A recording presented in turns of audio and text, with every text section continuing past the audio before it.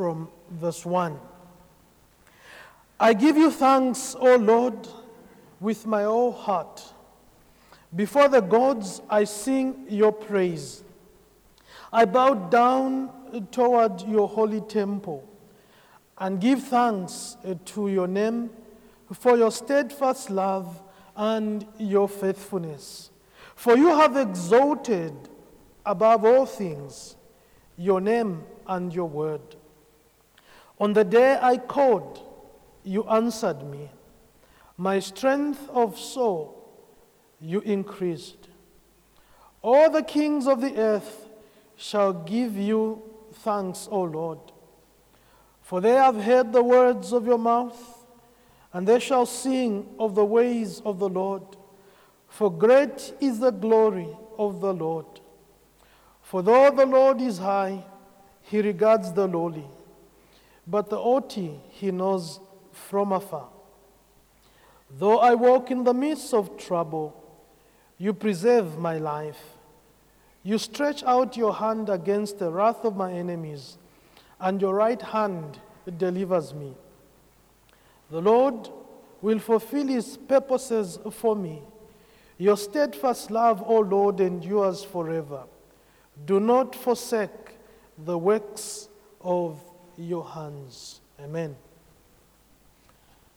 Life on earth is like a roller coaster. It moves, but not much progress is known. A lot happens in life that brings our lives, our dreams, crashing down. It happens to us in different ways and at different times. The loss of one's own child, the loss of a parent, the loss of a spouse may well be the most painful blow a child, a spouse, or a parent can endure. But you can be certain that every other tragedy life dispenses on us offers its own unique form of suffering or trouble. And the challenge is that none of us is ever prepared for such pain or trouble. And that's the essence of pain or these troubles. You are never prepared, no matter how much you think about them, no matter the possibility that this may happen, none of us is actually prepared for such. And when such things happen, possibly for the first time in our lives, we begin to wonder whether there's any purpose in going on. As a church, we just lost 2 members in a space of 7 days, and they're all buried in this last 1 week. One was a member for the last 25 years, and the other for the last 30 years. We buried Mrs. Chivuta on Monday, and yesterday we put to rest the remains of Miss Vupe Kaonga, as we fondly called her, Auntie Vupe. And as we begin to process this, the immediate family, but also the family at large at KBC, we begin to wonder how we can even go into the house of worship and worship our great God. And Psalm 138 is a psalm that helps us. That even in the midst of troubles, in troubled times, we still are called to worship God. Psalm 138, we find the song of a man after God's own heart. It's referred to as a Psalm of David. And he understood many deep truths about his relationship with his God. And he came to see and to realize that these truths about his relationship with his God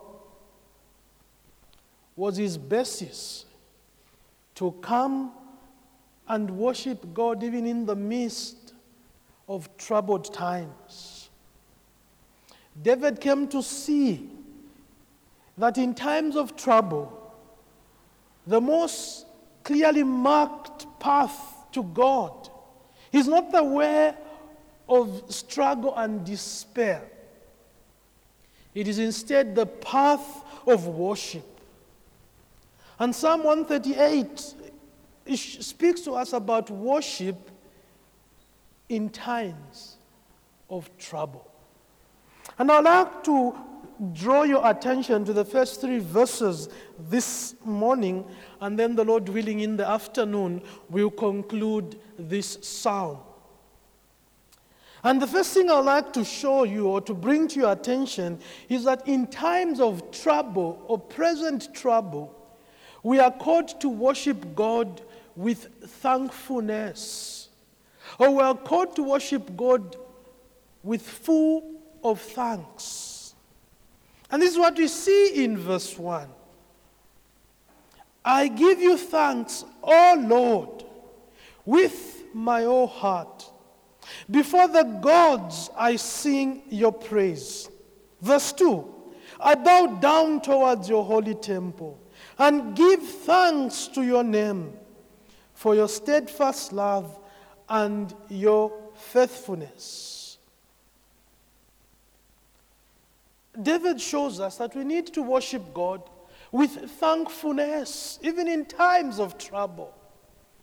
And he opens this psalm by saying, I give thanks, O Lord. And the opening section explains the theme of the psalm. This particular psalm, Psalm 138, he says, I give you thanks. Why? Because on the day I called upon you, you answered me. And when you look at this psalm, take note of the personal pronouns that David uses that refers or shows us that his focus is God. And he's showing that the object of his worship, even in such troubled times, is God. The words you and your runs throughout this psalm. I give you thanks. I give thanks to your name, your steadfast love, for you have exalted. On the day I called, you answered me. My strength of soul you increased. All the kings of the earth shall give you thanks, for they have heard the words of your mouth. And David is caught up in the majesty and the presence of God. And as he writes, he's saying, I give thanks to you. And he's basically saying that though everything around me may seem to be caving in, one thing that is certain, it is you, God. And I come before you in these troubled times, and I give you thanks. The word used for thanks in the ESV is the same word praise in other version.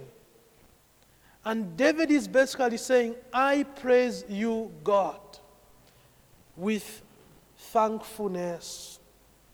And he's showing to us that praise and thanksgiving are so closely related.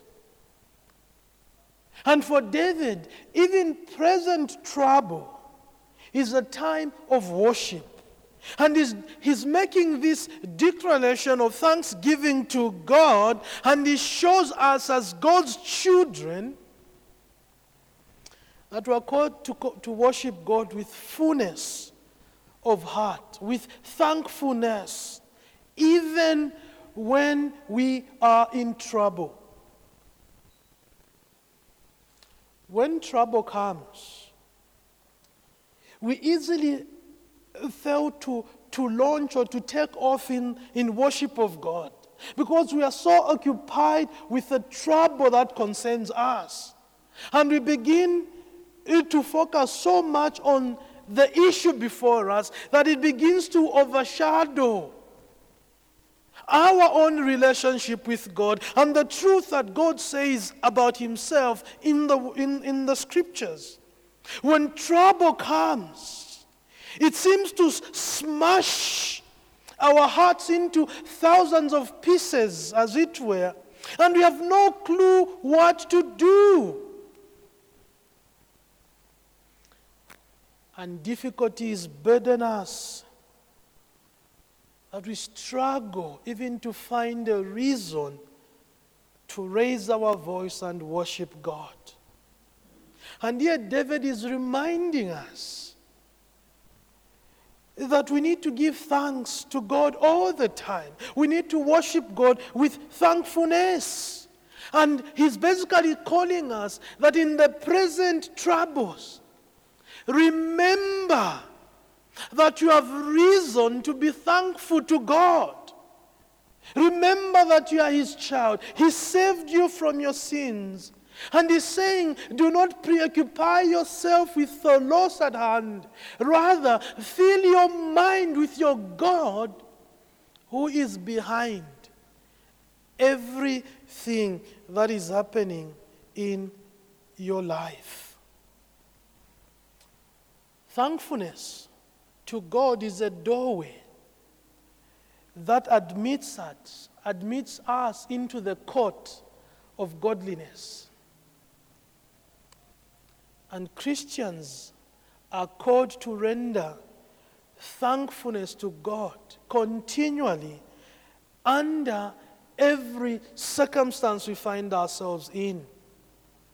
If we focus so much on the misery that we are going through, or on the loss that we are going through, we trap ourselves in our own private prisons, and we fail to glory in the riches of our salvation, in the riches of our relationship with God, in the riches of what Christ has done for us.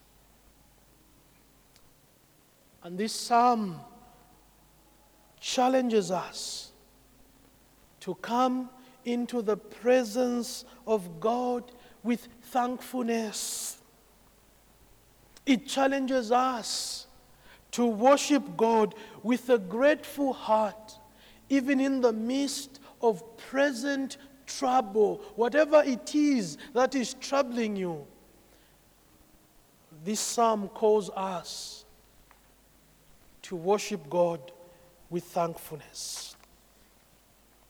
But secondly, we see that we are called to worship God with a unified heart, with one heart, an undivided heart. In times of present trouble, we are called to worship God with a whole heart. And this is what the psalmist tells us in the last part of verse 1. I give you thanks, O Lord, with my whole heart. Before the gods I sing your praise. I bow down towards your holy temple and give thanks to your name for your steadfast love and your faithfulness. Saying, I give you thanks, O Lord, with my whole heart. David began this song, this psalm, with a bold declaration that he will not hold anything back when it comes to his worship with God. And he's saying he's going to do this with a unified heart, a heart that is not divided. And he says, I give you thanks, O Lord, with my whole heart. And he's basically saying, whatever it is that is troubling me, When it comes to the worship of my God, I'm not going to be passive. My mind, my heart, and my soul will be engaged in the worship of God. And He wants all of us to know that His number one pursuit is God.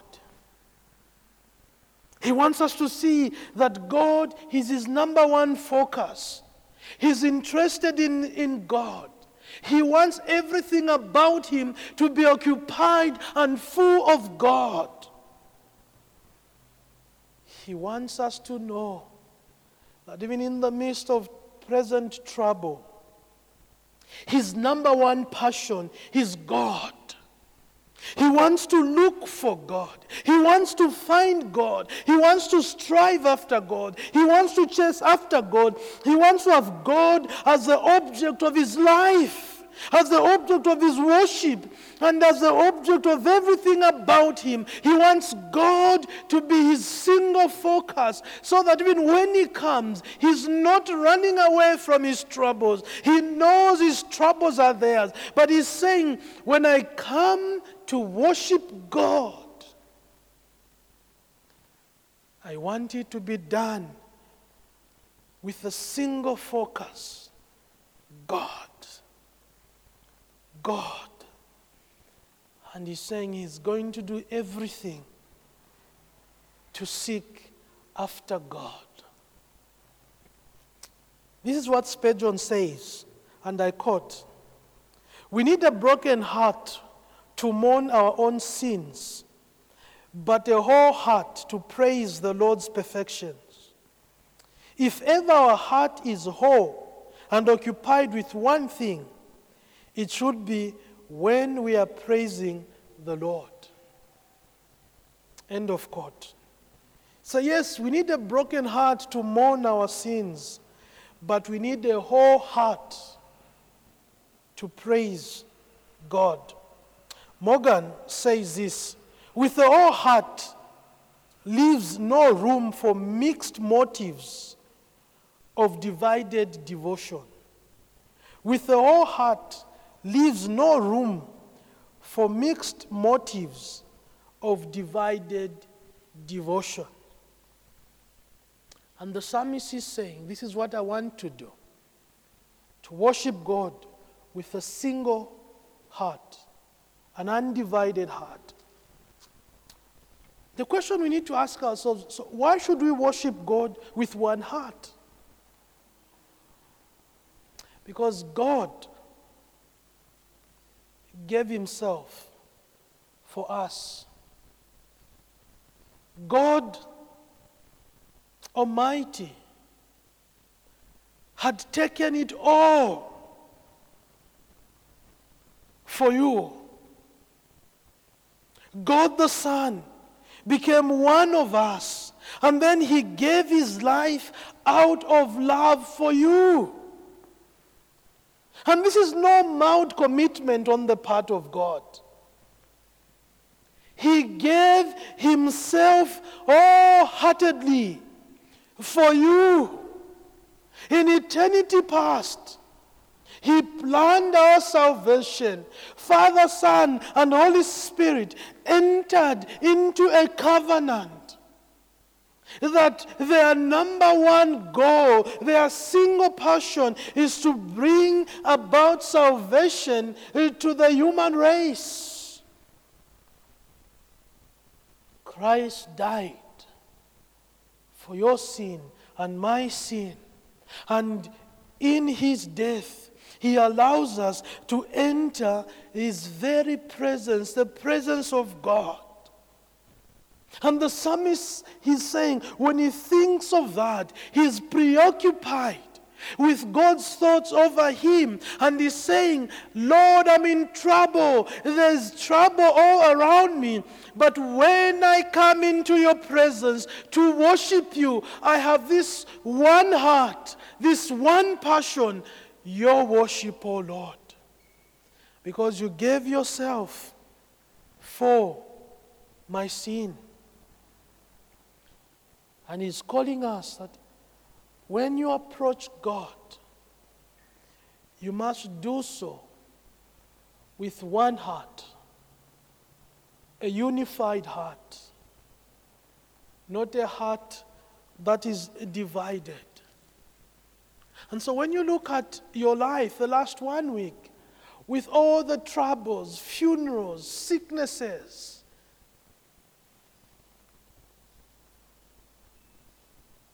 are you approaching God's presence with one heart?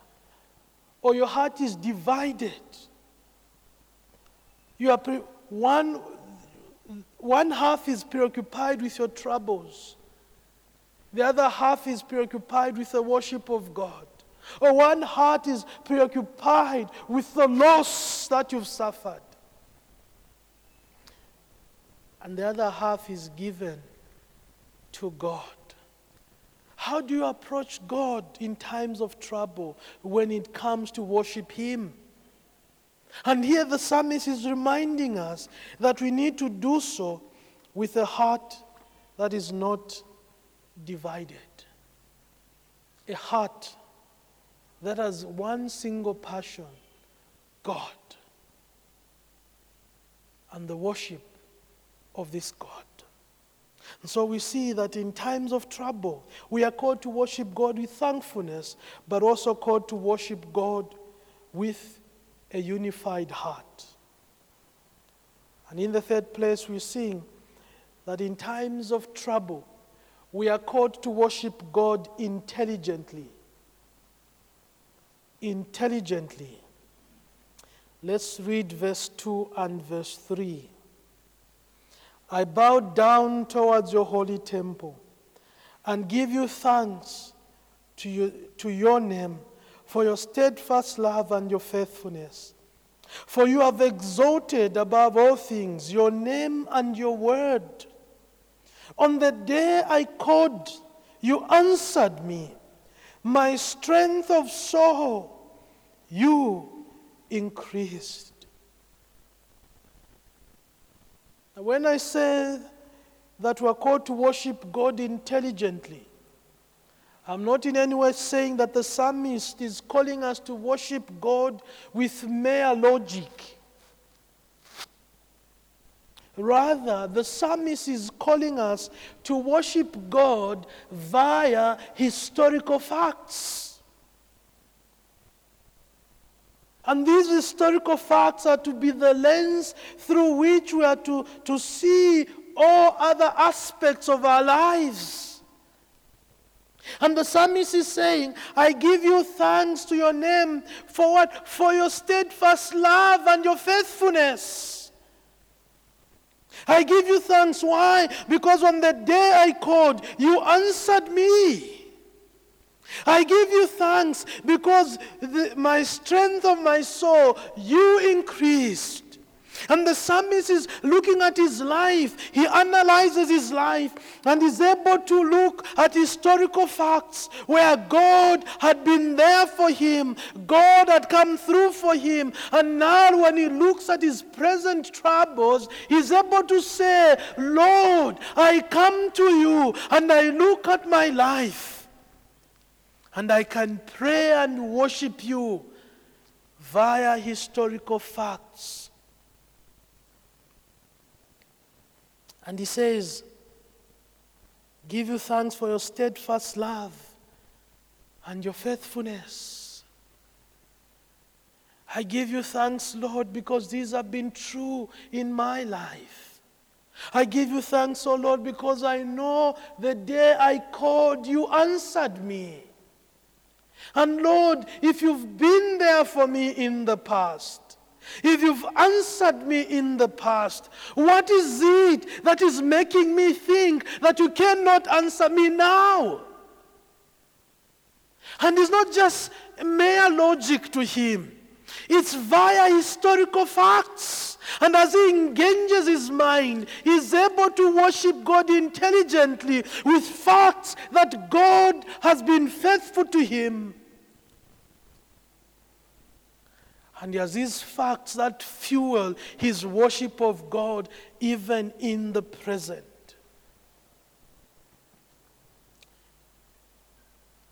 He says, I give thanks to your name for your steadfast love and your faithfulness.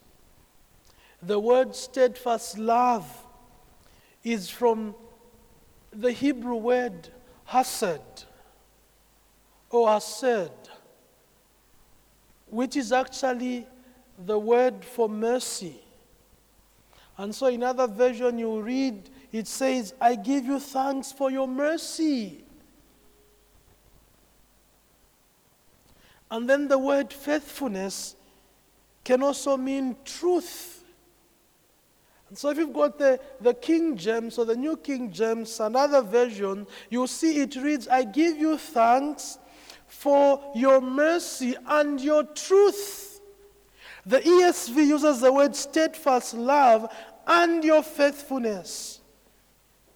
And the psalmist is basically saying these two pairs of truth runs throughout the scriptures, and they are true of God.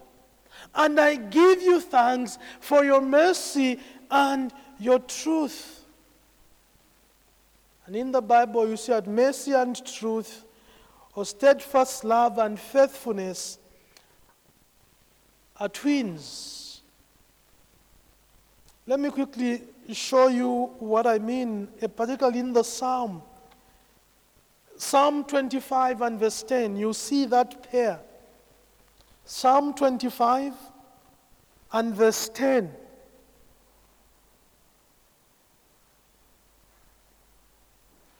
All the paths of the Lord are steadfast love and faithfulness for those who keep his covenant and his testimony. That's Psalm chapter 25 and verse 10. All the paths of the Lord are steadfast love and faithfulness for those who keep his covenant and his testimony. Psalm 57 and verse 3. Psalm 57 and verse 3. Again you see that pair. He will send from heaven and save me. He will put to shame him who tramps on me. God will send out his steadfast love and his faithfulness. His steadfast love and his faithfulness. Psalm 85 and verse 10. Again you see that pair. Psalm 85 and verse 10. Steadfast love and faithfulness meet. Righteousness and peace kiss each other. Steadfast love and faithfulness meet. Righteousness and peace kiss each other. And then the last one is our very passage we're looking at, Psalm 138. There we see in verse 2, your steadfast love and your faithfulness, for you have exalted above all things your name and your word.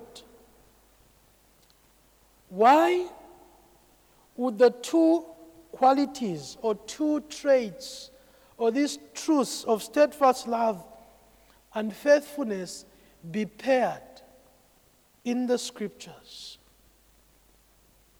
It's to show us that our Lord perfectly balances steadfast love and faithfulness. His steadfast love is poured out in light of his absolute faithfulness. His steadfast love is poured out in light of his absolute faithfulness. And his faithfulness is saturated by infinite steadfast love. And that's what the psalmist is telling us, that his steadfast love, or God's mercy, is poured out in light of his absolute truth. And His absolute truth is saturated by infinite mercy. And so what the psalmist is really telling us here is that when we are in trouble, when life comes crashing, we must not divorce these two pairs that we see throughout the scriptures, the mercy and the truth of God, the steadfast love and the faithfulness of God. All these function as a pair for the glory of God. And one is not compromised at the expense of the other. No, they are two pairs showing us that when we use our minds to think through what God has said about Himself, it must bring us to a point where we begin to worship our God with our minds engaged and not divorced from the worship of God. And when you are in trouble, you can come before God and cry out to Him from the depths of your heart. And God is going to respond to your situation according to His divine standard. And that's why the psalmist is able to say there that for you have exalted above all things your name and your word. His name and His word are exalted.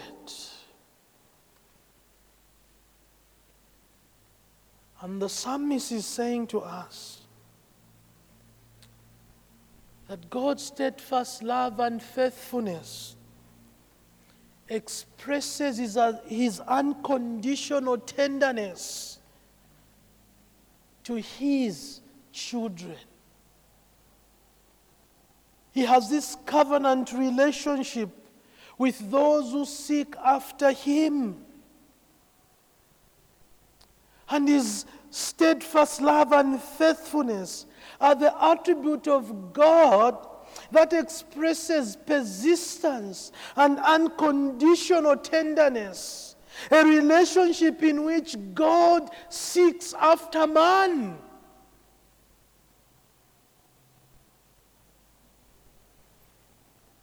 In the Garden of Eden, when man sinned against God in Genesis 3, we see it was God who immediately goes out to seek after man.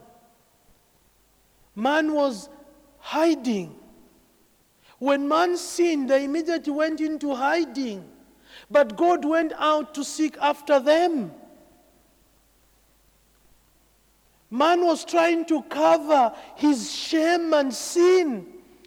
In contrast, God shows His loving kindness by clothing them with animal skin to cover their shame. God's steadfast love and faithfulness expresses both God's commitment to His covenant and God's love for His people.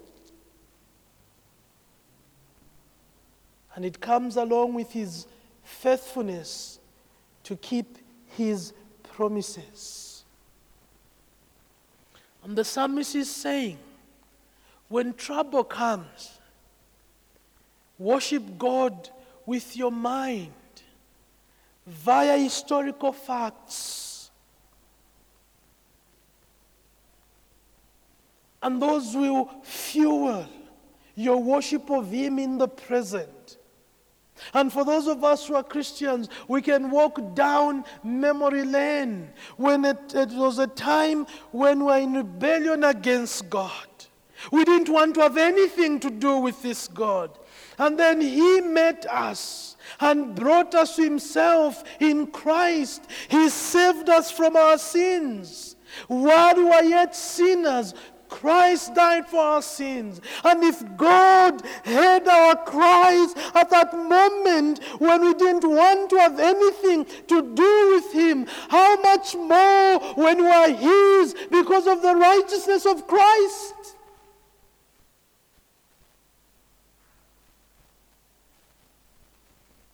To David, when he thought about that, he received an infusion of renewed strength to face the problems of his day, of his time.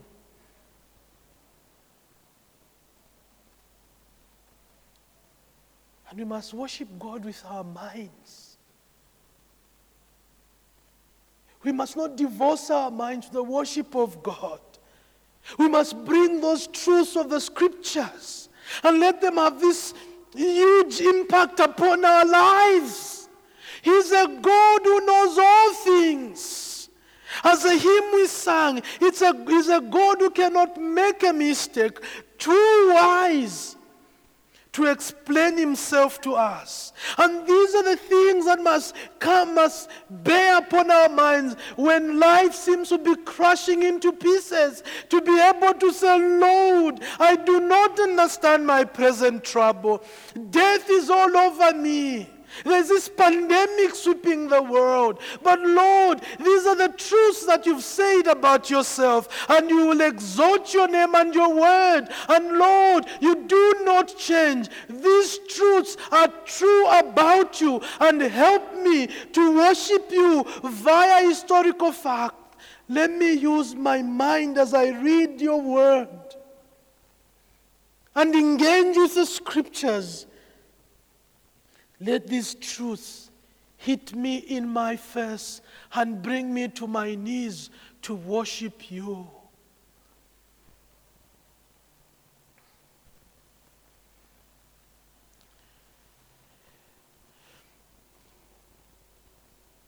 We must always remember, when trouble comes, sometimes God takes us through it. Sometimes He helps us in it. Sometimes He keeps us from it. He's a faithful God. We must always trust Him. This is true biblical Christianity.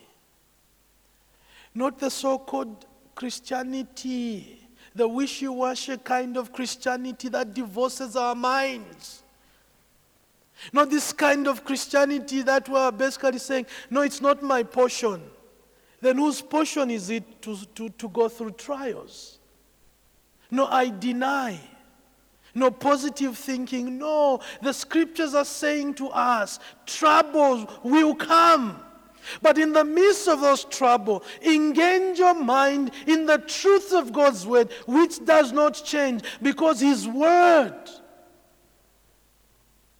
is as true as God Himself. The scriptures come from a God who does not change, and they stand the test of time. And so simply denying that they are not your portion will not help you. But to be able to say, Lord, I do not understand what I'm going through. But one thing I know, your truth stands. Your steadfast love, your faithfulness still stands. And help me, oh Lord, help me to think, help me to engage my mind, help me, oh Lord, to read the scriptures and the truth of the scriptures that are oozing out of your word. Let them bring me to your knees. And let them cause me to say, I will worship you even in times of trouble. If you are a Christian, this must be true of you. To worship God with historical facts. You know what He's done in your life, how faithful He's been to you.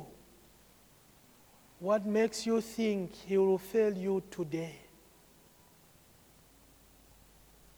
He's a God who remains true to Himself.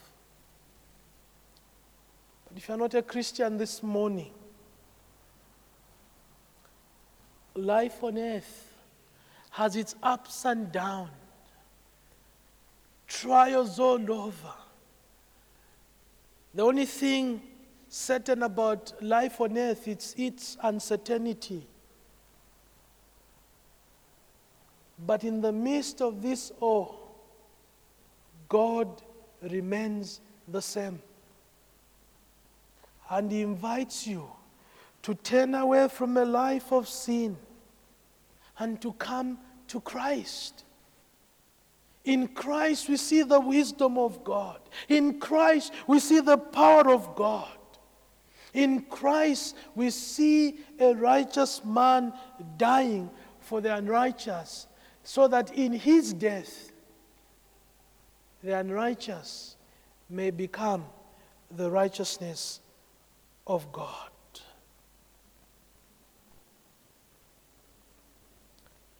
As we continue to mourn the loss of our loved ones as a church, we must remember that God calls us to trust Him. He doesn't call us to try and understand Him, because we cannot. But He calls us to learn to trust Him. We cannot understand how He operates. But He says to us, trust the wisdom that was behind the nailing of His Son on the cross. Trust the wisdom that fashioned you. Trust the wisdom that fashions everything in this world.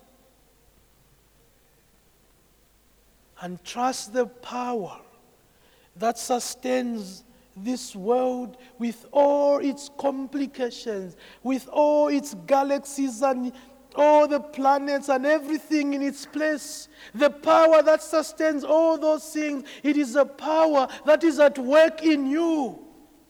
Trust that power, trust that wisdom, and in the midst of all that, worship God.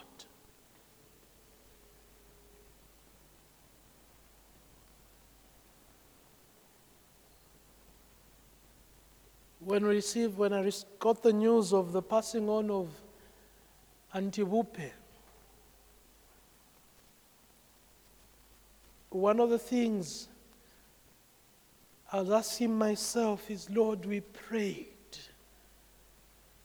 We pleaded that you may spare us sorrow. And as I was in my office thinking, I received a phone call from one of our deacons.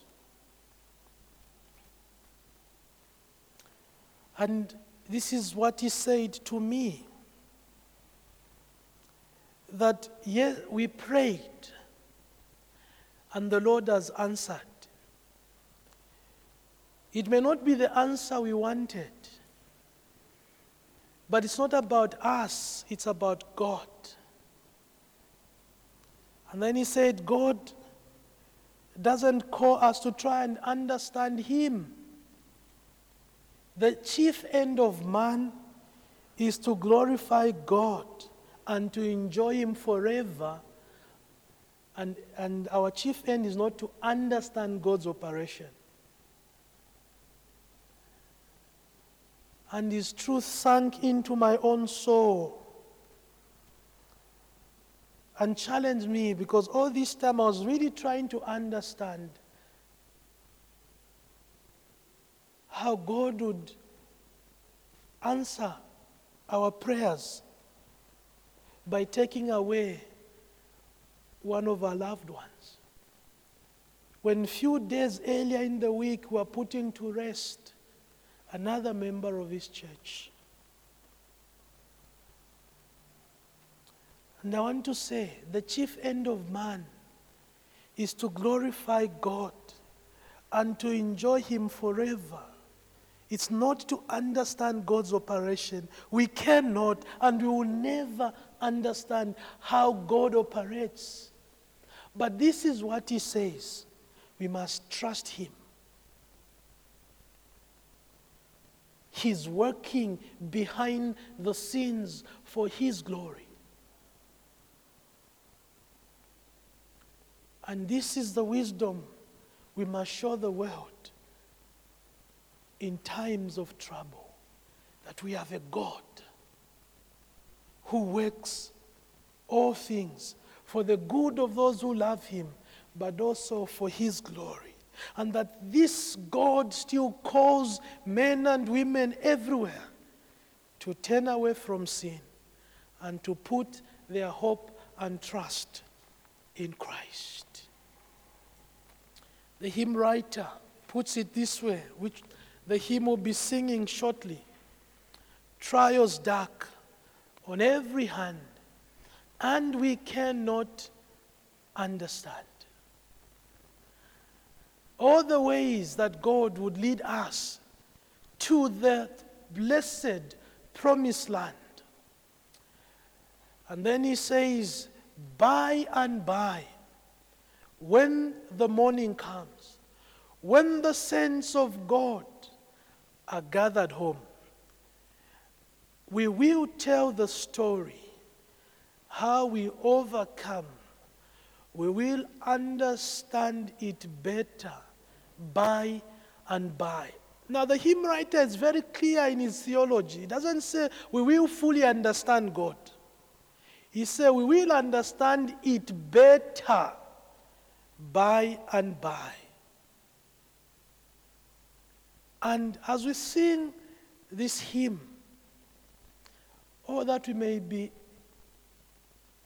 lost in wonder in the wisdom of God. That even when we get to glory, we will still not understand God's operation, but we will understand it better by and by. Amen.